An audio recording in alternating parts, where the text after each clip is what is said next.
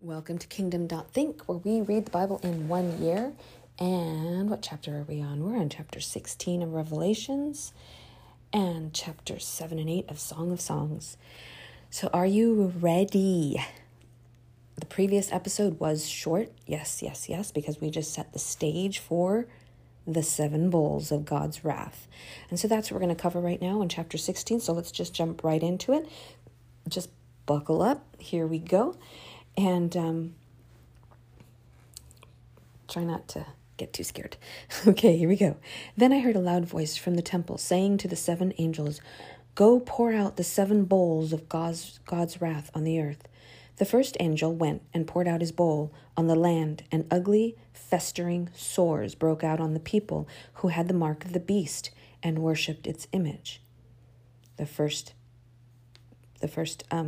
angel, the first bowl, okay, there were sores. The second angel poured out his bowl on the sea, and it turned into blood like that of a dead person, and every living thing in the sea died. The third angel poured out his bowl on the rivers and the springs of water, and they became blood. Then I heard the angel in charge of the waters say, "You are just in these judgments, O Holy One, you who are and who were. For they have shed the blood of your holy people and your prophets, and you have given them blood to drink as they deserve." And I heard the altar respond, "Yes, Lord God Almighty, true and just are your judgments." The fourth angel poured out his bowl on the sun, and the sun was allowed to scorch people with fire. They were seared by the intense heat, and they cursed the name of God, who had control over these plagues. But they refused to repent and glorify him. So in the midst of their suffering, they refused to repent and glorify him. The reason I point that out is, golly, what a perfect example of how when oftentimes in the midst of suffering, people just continue to suffer and experience hell on earth because they refuse to repent and glorify God. Craziness, right? The fifth angel poured out his bowl on the throne of the beast, and its kingdom was plunged into darkness. People gnawed their tongues in agony and cursed the God of heaven because of their pains and their sores, but they refused to repent of what they had done. Wow. The sixth angel poured out his bowl on the great river Euphrates, and its water was dried up to prepare the way for the kings from the east. So the Euphrates River has dried up, which is interesting because right now, I haven't looked into it, but someone said that currently the Euphrates River is drying up, just like the Bible says. Then I saw 3 impure spirits that looked like frogs. They came out of the mouth of the dragon, out of the mouth of the beast, and out of the mouth of the false prophet. They are demonic spirits that perform signs, and they go out to the kings of the whole world to gather them for the battle on the great day of God Almighty.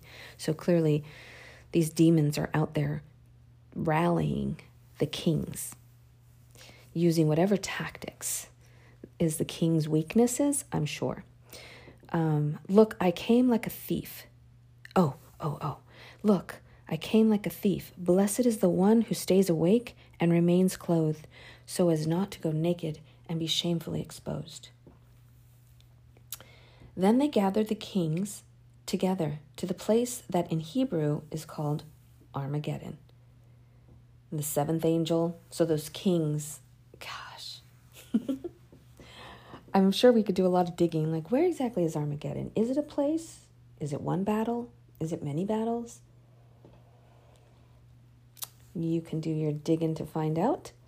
The 7th angel poured out his bowl into the air, and out of the temple came a loud voice from the throne saying, "It is done." Then there came flashes of lightning, rumbling, peals of thunder, and severe earthquakes. No earthquake like it has ever occurred since mankind has been on earth. So tremendous was the quake. The great city split into 3 parts, and the city of the nations collapsed. God remembered Babylon the Great and gave her the cup filled with the wine of the fury of his wrath. So Babylon is a symbol of a very sinful nation. Sexual immorality, worshiping idols, a lot of evil. So that's what Babylon is, and that's why we keep hearing about it. Every island fled away, and the mountains could not be found. From the sky, huge hailstones, each weighed about 100 pounds, fell on people, and they cursed God on account of the plague of hail, because the plague was so terrible. Yowza. See, oh my goodness. I think earlier on a previous episode I mentioned how Andrew Tate basically picked a different religion. He was a Christian for a while, picked a different religion because he said, you know what the problem with Christians? They don't fear God. And because they don't fear God, like a real fear, not just the honor and reverence, but a real fear, they do things because they know that, well, God's going to forgive me and God has grace and let's be nicey-nicey. And he says, I can't be part of a religion that doesn't understand the power of God. That's interesting. Now I finish the Song of Songs with chapters 7 and 8. And I tell you, Revelations is a little bit clearer than Song of Songs because there's a lot of poetry and imagery and things you may not understand. Unless you're really into poetry, then you totally get it. And you're like, oh, I feel it. Maybe poetry is a feeling. Either way, it has a very distinct message. And it's very clear about love, about marriage, about passion and romance. So, and God created all that. God created all that for a married couple, obviously. And the description here is just amazing. So let me just read a little bit. How beautiful your sandaled feet, O prince's daughter. Your graceful legs are like jewels, the work of an artist's hand. Your navel is rounded goblet that never lacks blended wine. Your waist is a mound of wheat encircled by lilies. Your breasts are like two fawns, like twin fawns of a gazelle. Your neck is like an ivory tower. Your eyes are the pools of Heshbon. Okay, Let's turn the page. Your head crowns you like the Mount Carmel. Your hair is like royal tapestry. The king is held captivity by its tresses. How beautiful you are and how pleasing, my love, with your delights. Your stature is like that of the palm, and your breasts like clusters of fruit. I said, I will climb the palm tree. I will take hold of its fruit. Make your breasts be clusters of grapes on the vine, and the fragrance of your breath like apples, and your mouth like the best wine. Steamy, right? It's very brave of me to read it, but it was very steamy. And clearly, God created intimacy between a man and a woman in a marriage setting, and it's straight up detailed here. So she goes on, and then the very end, I don't understand the first. How could I? Oh, I know why. Duh. If only you were to me like a brother who was nursed at my mother's breast. Then I found you outside. I would kiss you, and no one would despise me. You'd be like, what the heck is he talking about? What he's talking about is he's not allowed, it's not a custom to kiss people in public unless it's somebody in your immediate family. So he can't kiss her. But if she was he's just making a reference like a brother, not that he wants to kiss his brother, not that, you know what I mean? He's just saying, I would even be willing to kiss you in public. I would lead you and bring you to my mother's house. She has taught me. I would give you spices, wine to drink, and nectar of pomegranates. Okay, on and on.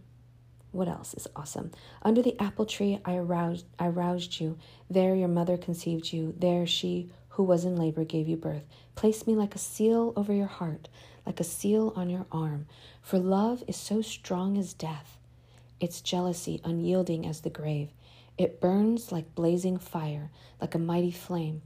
Many waters cannot quench love. Rivers cannot sweep it away. If one were to give all the wealth of one's house for love, it would be utterly scorned. Whoa.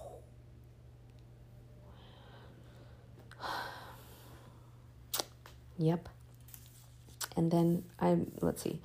Come away, my beloved, and be like a gazelle or like a young stag on the spice-laden mountains," is how it ends.